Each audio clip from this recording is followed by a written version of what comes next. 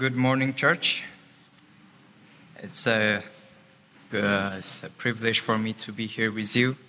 This morning, we are privileged to worship God in the midst of His people. This day is a day that we should be glad with. It's a day that we should be encouraged.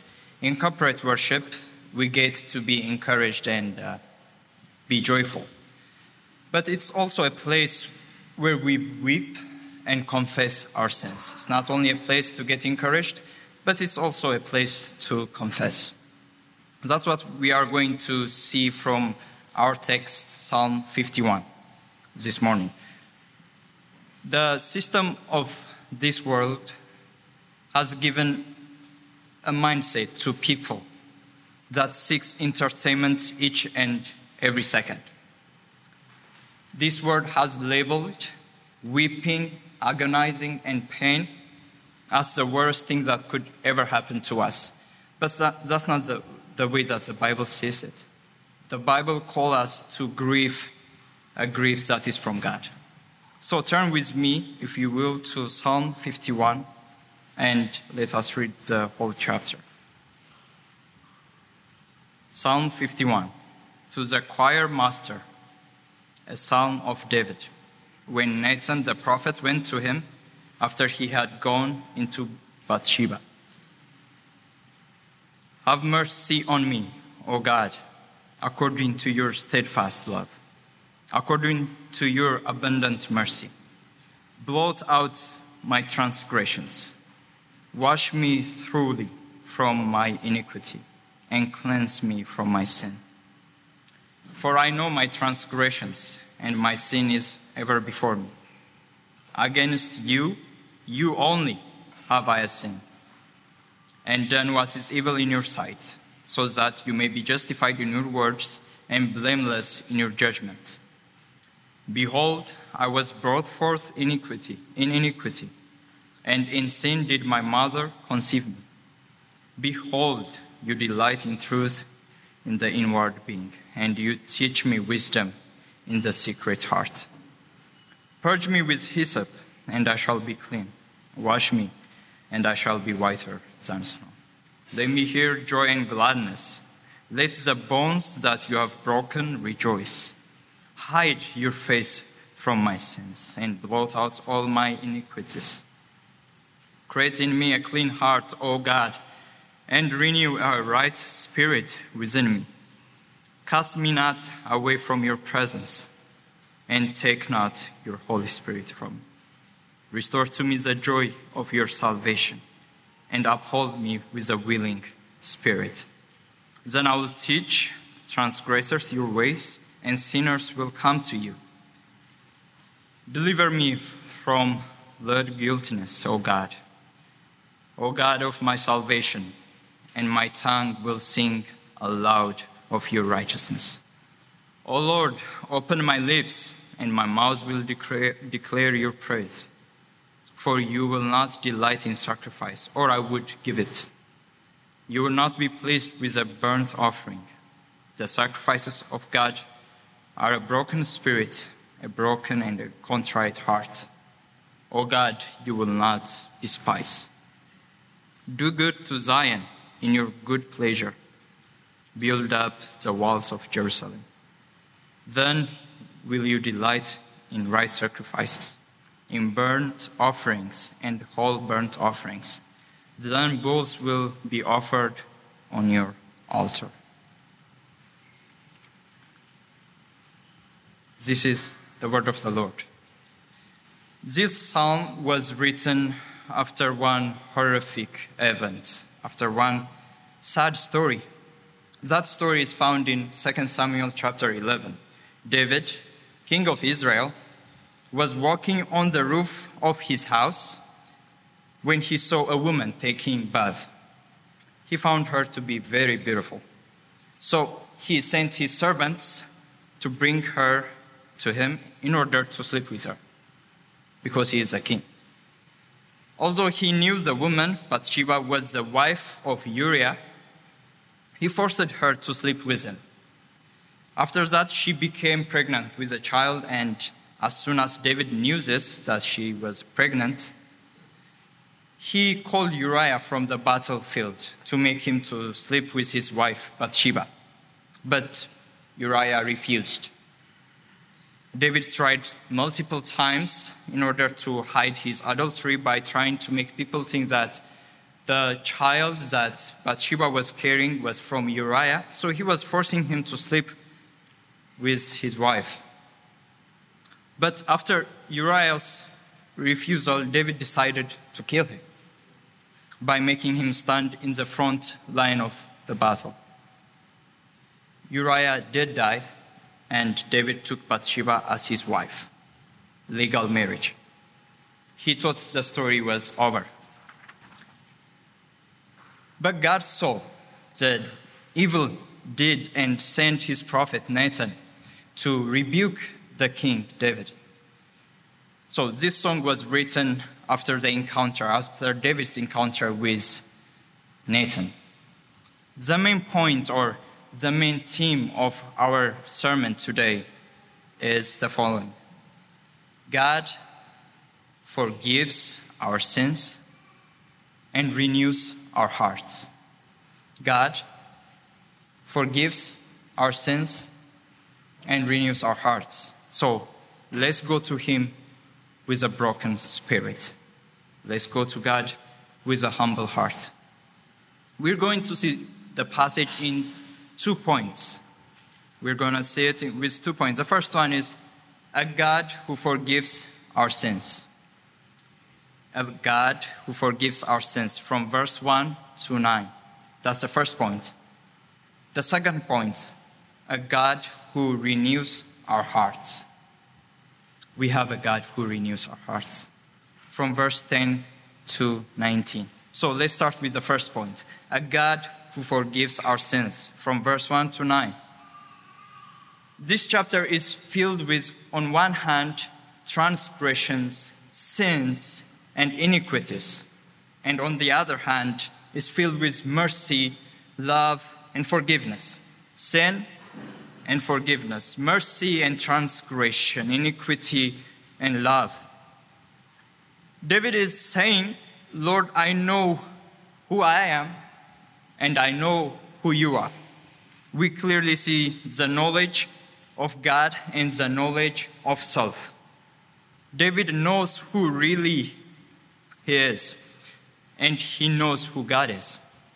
One theologian said, true wisdom consists of 2 things: knowledge of God and knowledge of self. So, between verse 1 and 9, we will see these points: knowledge of God and knowledge of self. Let's see David's self-knowledge first, knowledge of himself. Who are you, David? Well, I am a sinner. Look at verse 3. For I know my transgressions. He saw Bathsheba taking bath. The sight was accidental, but the gazing was intentional. He saw and he stared at her. Gazing at her gave him a thought. The worst thing that a person can do to himself is feeding the dragon inside his heart. It is a wise action to deal with sin before it becomes a monster that's going to destroy us. Give sin an inch, it will take you a mile. He saw and he gazed. He stared at her. He gave an inch, and see how the sin takes him a mile. After he saw her, he asked 2 people beside him, who is she? And they replied to him, is not this Bathsheba, the daughter of Eliam, the wife of Uriah the Hittite? The wife of Uriah. The conversation should have ended there. She has a husband, but he sent a messenger to take her. Brothers and sisters, the thoughts, the bad thoughts that we entertain in our minds will come to an action. The thoughts that David had led him downhill. He slept with another man's wife. He gave sin an inch, he's taking it a mile. And this is not just another man. The husband of Bathsheba is not just another man. He is Uriah, a military officer fighting for the kingdom and for the king, for David. He was fighting for David. Uriah was fighting for David, and David was sleeping with his wife. What an outrageous sin it is. But David didn't stop here. Oh no, he didn't stop here. He gave sin an inch and it's still taking him a mile. After the adultery, rather than repenting and weeping of his sin, he tried his best to cover up his deeds. He did his best for Uriah to sleep with his wife. He was tricking him. Notice how deceitful David was. He was giving Uriah presents and gifts in order for him to enjoy his time with his wife.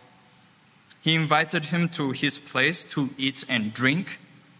David even made Uriah drunk in order for him to sleep with Bathsheba. In that way, people will assume that the child is Uriah's child. Do you see how far David came to cover his sin? At the end, he eventually murdered Uriah to make his sin right. He made adultery, he lied, he murdered, and he wants to keep all things sacred. So who are you, David?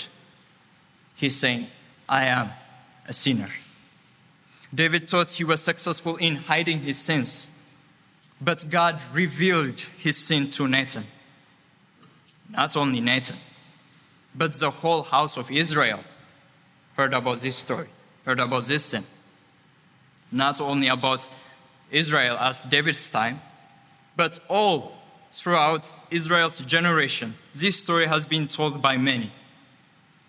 In 1 Kings 15, verse 5, says, David did what was right in the eyes of the Lord and did not turn aside from anything that he commanded him all the days of his life. Like, this is great, right? What a statement. But I tell you for sure, David didn't want the last part of this verse to be read. It says, except in the matter of Uriah the Hittite. And here we are today, after thousands of years, talking about his secret sins. Secret sins are not secret at all. Do you try to hide your sin just like David?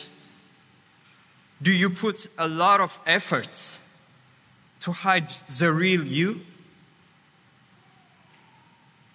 Are there any videos that you are hiding from your spouse or from your friends? Our secret sins are not secret. We are sinning in front of a God who sees everything. After Nathan rebuked him, David came to his senses and he wrote this psalm. He's saying that, I am a sinner. I know myself, Lord. I am a sinner. But notice that he doesn't only say transgressions, iniquities, sins. He says, my transgressions, my iniquities, my sins, Lord. It's filled with my. He doesn't blame God like Adam by saying, the woman you gave me. He doesn't blame others like Eve by saying, it's the serpent. He is saying, it is me, Lord. It is me. I did it. It is my sin, my transgression. The day we start to make excuses for our sins, that's the day that we are starting to fall down. He didn't say, because I was walking on the roof and saw her accidentally. Or he didn't say it happened because she was bathing outside. No. He said, it's because of me, Lord. It's because of my heart. Our sinful actions are not mainly initiated by our circumstances. They are not initiated by our circumstances. It's because of our hearts. You are not watching pornography because you are young and you have desires, but because you have a sinful heart. You're not talking rudely to your spouses or kids. It's not because they are making you angry or they don't understand you. It's mainly because you have a sinful heart. We have a sinful heart. That's what David is saying in verse 5. Behold, I was brought forth in iniquity, and in sin did my mother conceive me. This is true for all human beings. We all are sinners by nature. We didn't become sinner when we sinned. We sin because we are sinners. It's who we are. It's our nature. For those of us who are true believers, our hearts have been transformed by the grace of God. We have a heart of flesh instead of a heart of stone. But still, just like David, our deep thoughts and desires need to be sanctified every moment and every day. The sins that we do arises from there, from our hearts, from our deep thoughts. I want us to take a moment and give attention to verse 3. My sin is ever before me. My sin is before me. My mind is filled with it. I cannot think anything else. I cannot get it off my mind. I've been broken into pieces. Please let me hear joy and gladness. My sin is before me, Lord. I have sinned against you, Lord. And it is a big deal. It's serious. Brothers and sisters, do you feel that?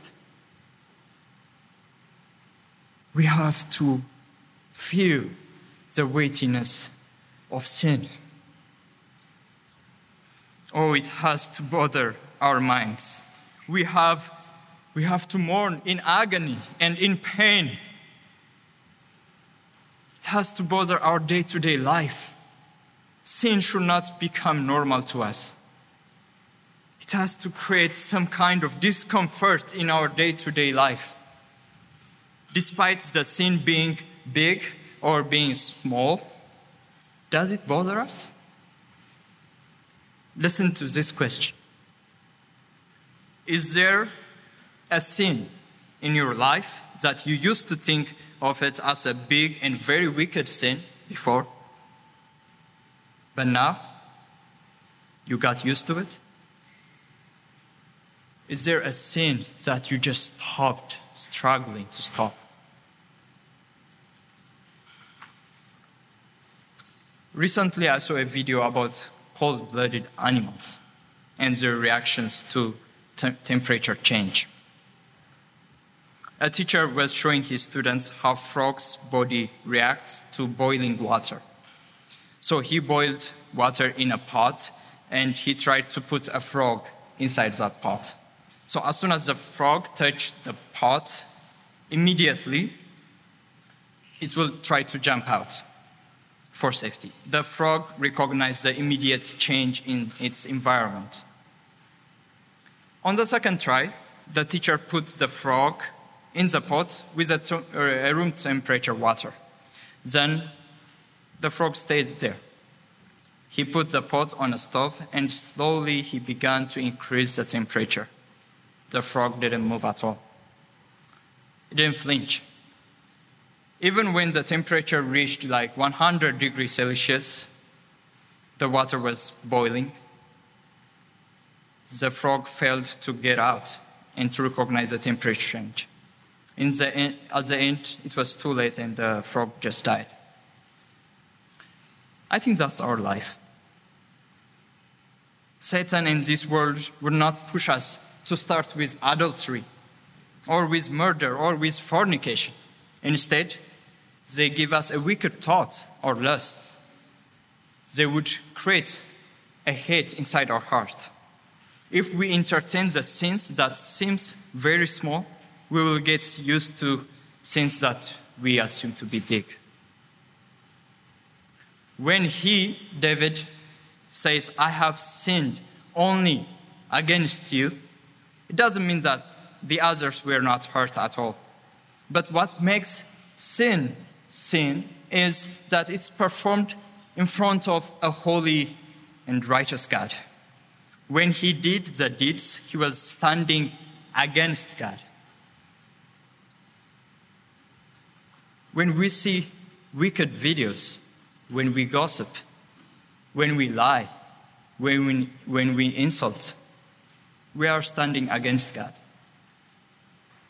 Whenever we gossip about some people from work or church, we are sinning against God. A little sinful lie in workplace is a sin against God. So, David, who are you? Well, I am a sinner. But David doesn't only know that he is a sinner, but he also acknowledges that God is a merciful God. He knows his sin is great, but God's mercy is greater. The knowledge of God leads to salvation. Have mercy on me according to your steadfast love. Blot out my transgressions according to your abundant mercy. His mercy is abundant. God's mercy is abundant. He is rich with mercies. There is no end to it. There is no end to his mercy. It is perfect and whole. This is what gives confidence to the sinner to come to God to ask for forgiveness. Your God is a merciful God. He is a God filled with mercy. The thing that motivates us to confess and ask for forgiveness is that we know God has both the power and the will to forgive us. Some people say that there is no need to confess and ask for cleansing since Jesus paid it on the cross. Well, that's not right.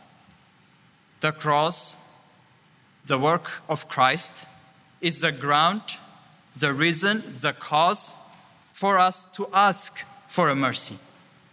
Because of the cross, we know that we are already forgiven and we will be forgiven. If anyone does sin, we have an advocate with the Father, Jesus Christ, the righteous. 1 John chapter 2, verse 1. David knows who he is, and he also knows who God is. So, David, who is God?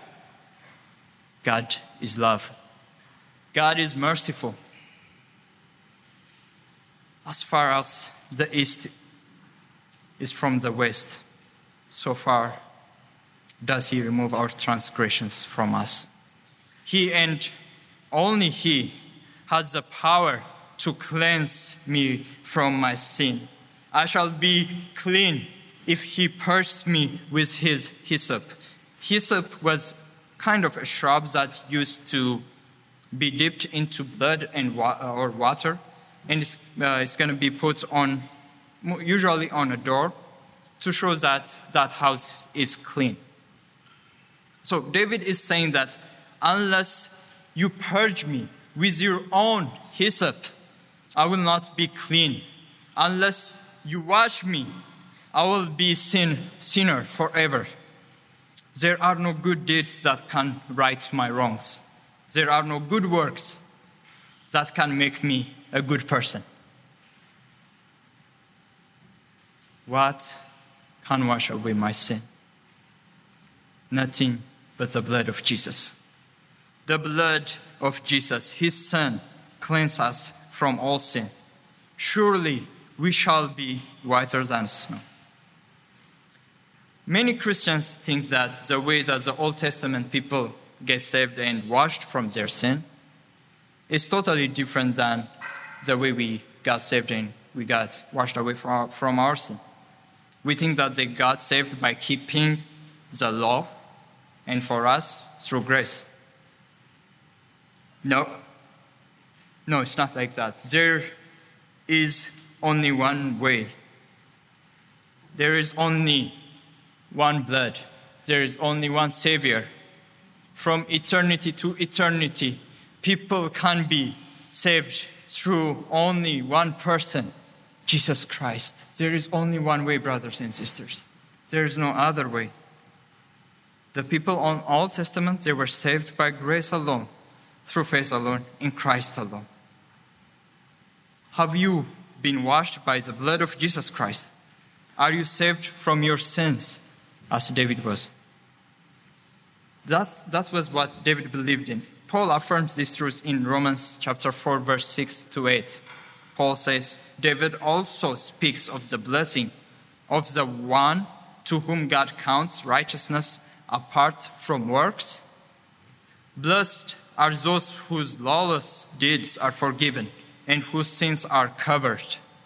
Blessed is the man against whom the Lord will not count his sin.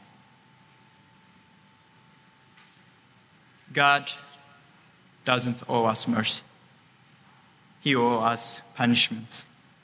And David acknowledged this truth in verse 4. Against you only have I sinned and done what is evil in your sight, so that you may be justified in your words and blameless in your judgments.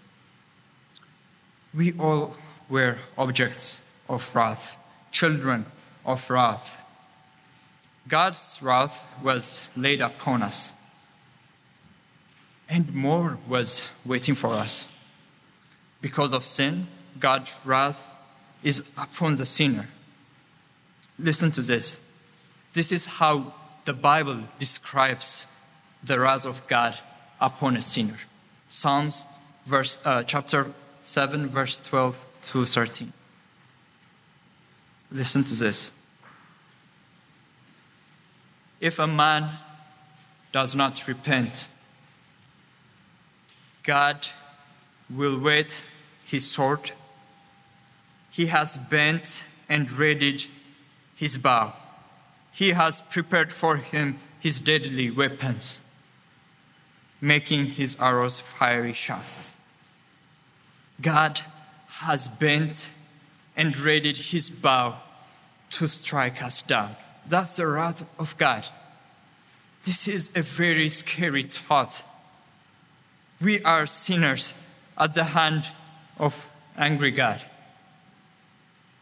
Have you repented of your sins and believed in Jesus Christ? Brothers,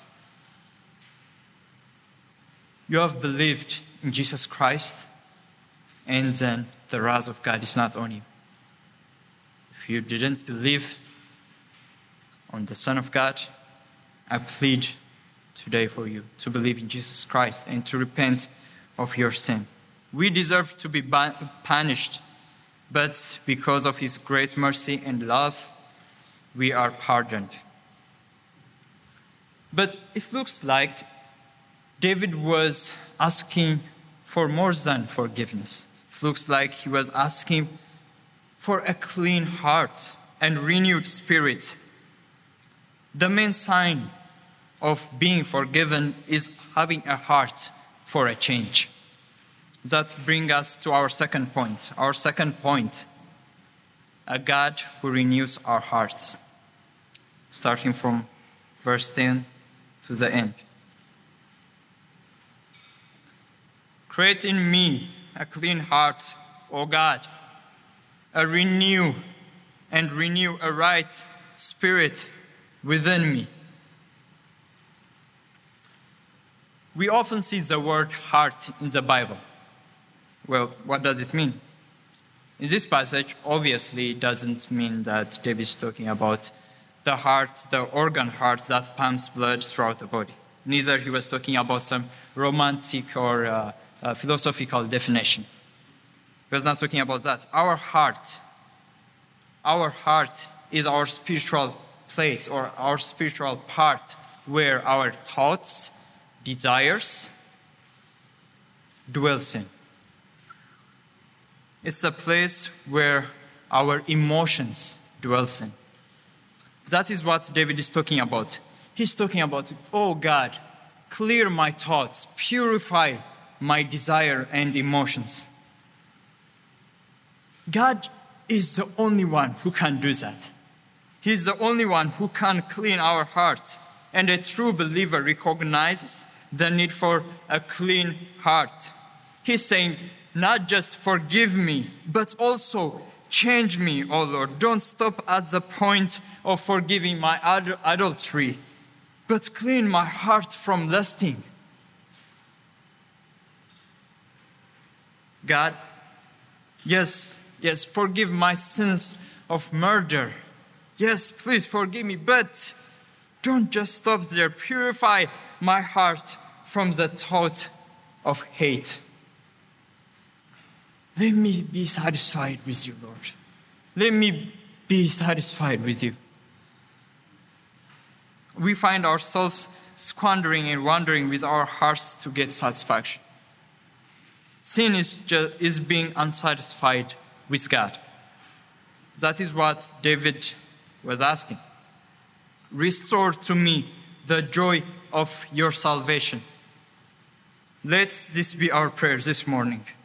Restore to me the joy of your salvation. Let me be satisfied with you. I don't want to wander around, Lord. Let me get that satisfaction, that gratification, that fulfillment in you, Lord.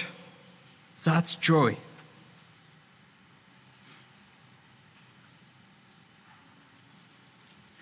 It doesn't say, restore to me your salvation. It is the joy and the assurance that David lost, not the salvation.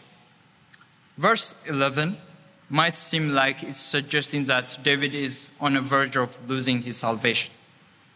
It says, cast me not away from your presence and take not your Holy Spirit from me. Some Bible scholars suggested that David here might be talking about the anointing of his kingship. Since he was a king, he had a special anointing from God that is shown by temporal dwelling of the Spirit. You remember Samson. Samson had the same experience. The king before him, King Saul, had the same anointing. But we know that King Saul lost his anointing, his kingship, because of his disobedience, and he was cast out from God's presence. So it seems like David is asking God not to take the kingship anointing. Otherwise, he will be a king that lost favor in front of God. This is what some Bible scholars suggest.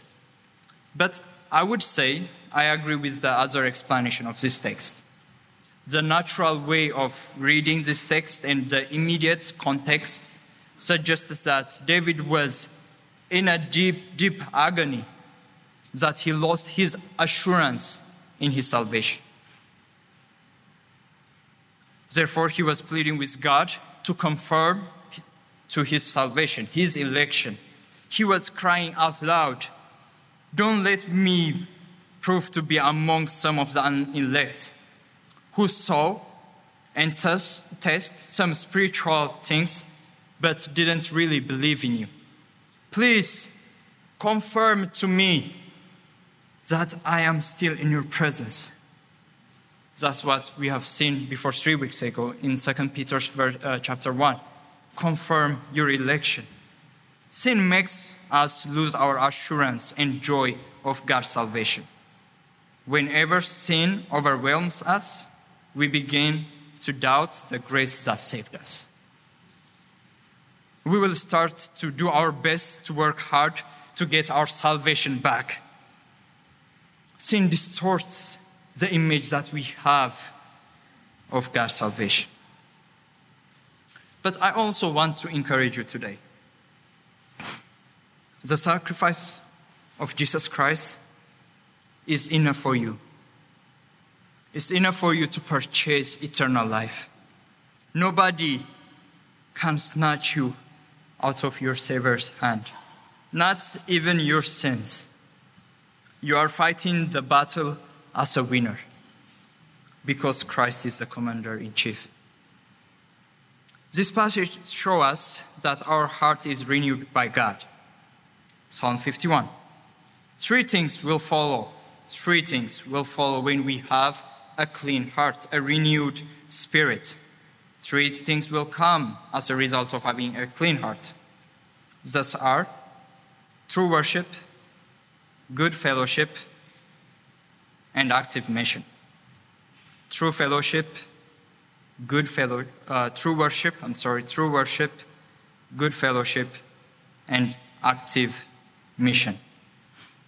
We see true worship in verse 14 up to 17. The sacrifice of God is a heart that humbly comes to him. He's not pleased with superficial activities and rituals.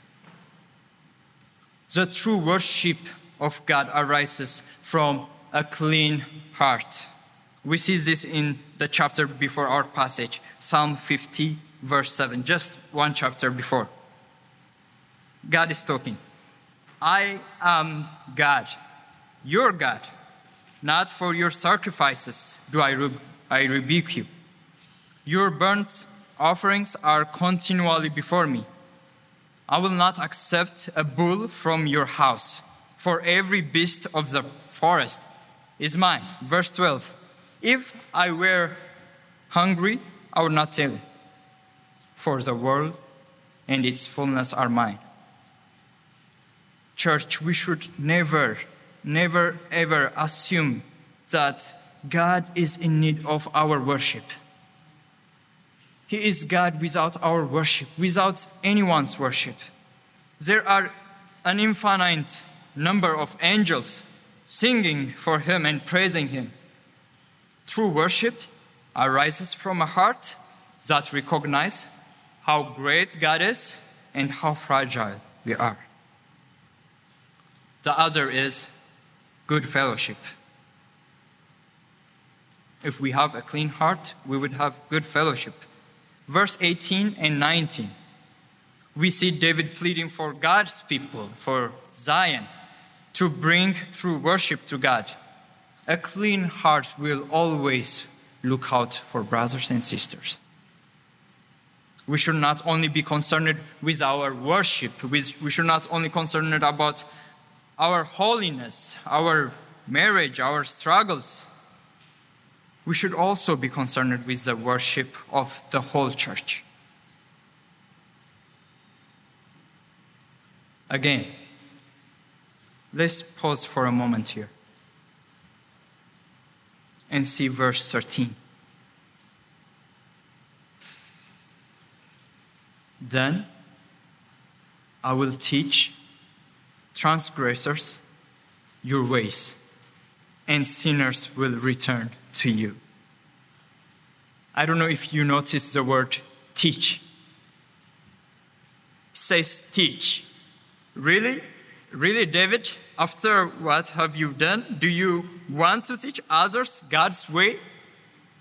After you took someone's wife and forced her to sleep with you, and killed her husband, and hide it, and you still want to teach Adonai's way. That's us, church. That is us. We are people who used to be blind. But now we are showing people where to get a sight. We were lost, but now we are sent out to find the lost. We were sinners, but by the work of Christ, we are new creation, calling the dead to life. A clean heart spurs a heart to evangelism, an active mission. Jesus Christ instructed us to go and preach the gospel. Christian, have you ever felt like you have sinned so bad to the extent that God cannot use you? Do you struggle with a specific sin? Do you find it hard to stop some kind of sins? God can really change you. You can see in David's life. You can see people's on Hebrew 11. Abraham went to Agar. Imagine Samson. He was mentioned there. Jacob, David. God can really change you. Come to God with a broken spirit, just like the tax collector in Luke 18, who would not lift up his eyes to heaven, but beat his chest by saying, "Oh God, be merciful to me, a sinner." Ask for forgiveness. God really can change you. He is faithful to change you. In conclusion, do we use this story to make an excuse for our sins? Do you think of it as a reason to stay in your sin? Well, many do. There are consequences to our sins. There were consequences to David's sins. He lost his sons, Adonijah, Absalom. They died. We all know what happened to Tamar and Amnon. His kingdom trembled. This story is not written for us to say we can sin, but still God will forgive. It's not written for us to be attracted. It's written for us to be warned. It's written to us to warn us. Adulterers and murderers will not inherit the kingdom of God. But still God forgives. If you come with lowly spirit, He will forgive you. If we repent of our sins, He surely has hidden His face from our sins. Don't put a lot of concern in your past sin. God will use it for good. Just see the bloodline of Christ from Bathsheba. Matthew tells us on Matthew chapter 1 that the Messiah, the Savior of the world, came from Bathsheba, from this story. God can use your sin to bring righteousness. He can use your sin to bear fruit. So don't put a lot of concern in your past sin. At last, don't allow the agony you feel over your sin to be numbed by social media, fun, and entertainment. Don't let the sadness that you feel be taken away by the things of this world. Listen to me. Take time to be sad. Take time to reflect on your sin. When you go home, close your phone and spend time reflecting on your sin and on God's mercy. 2 Corinthians chapter 7 verse 10 says, "For godly grief produces repentance that leads to salvation."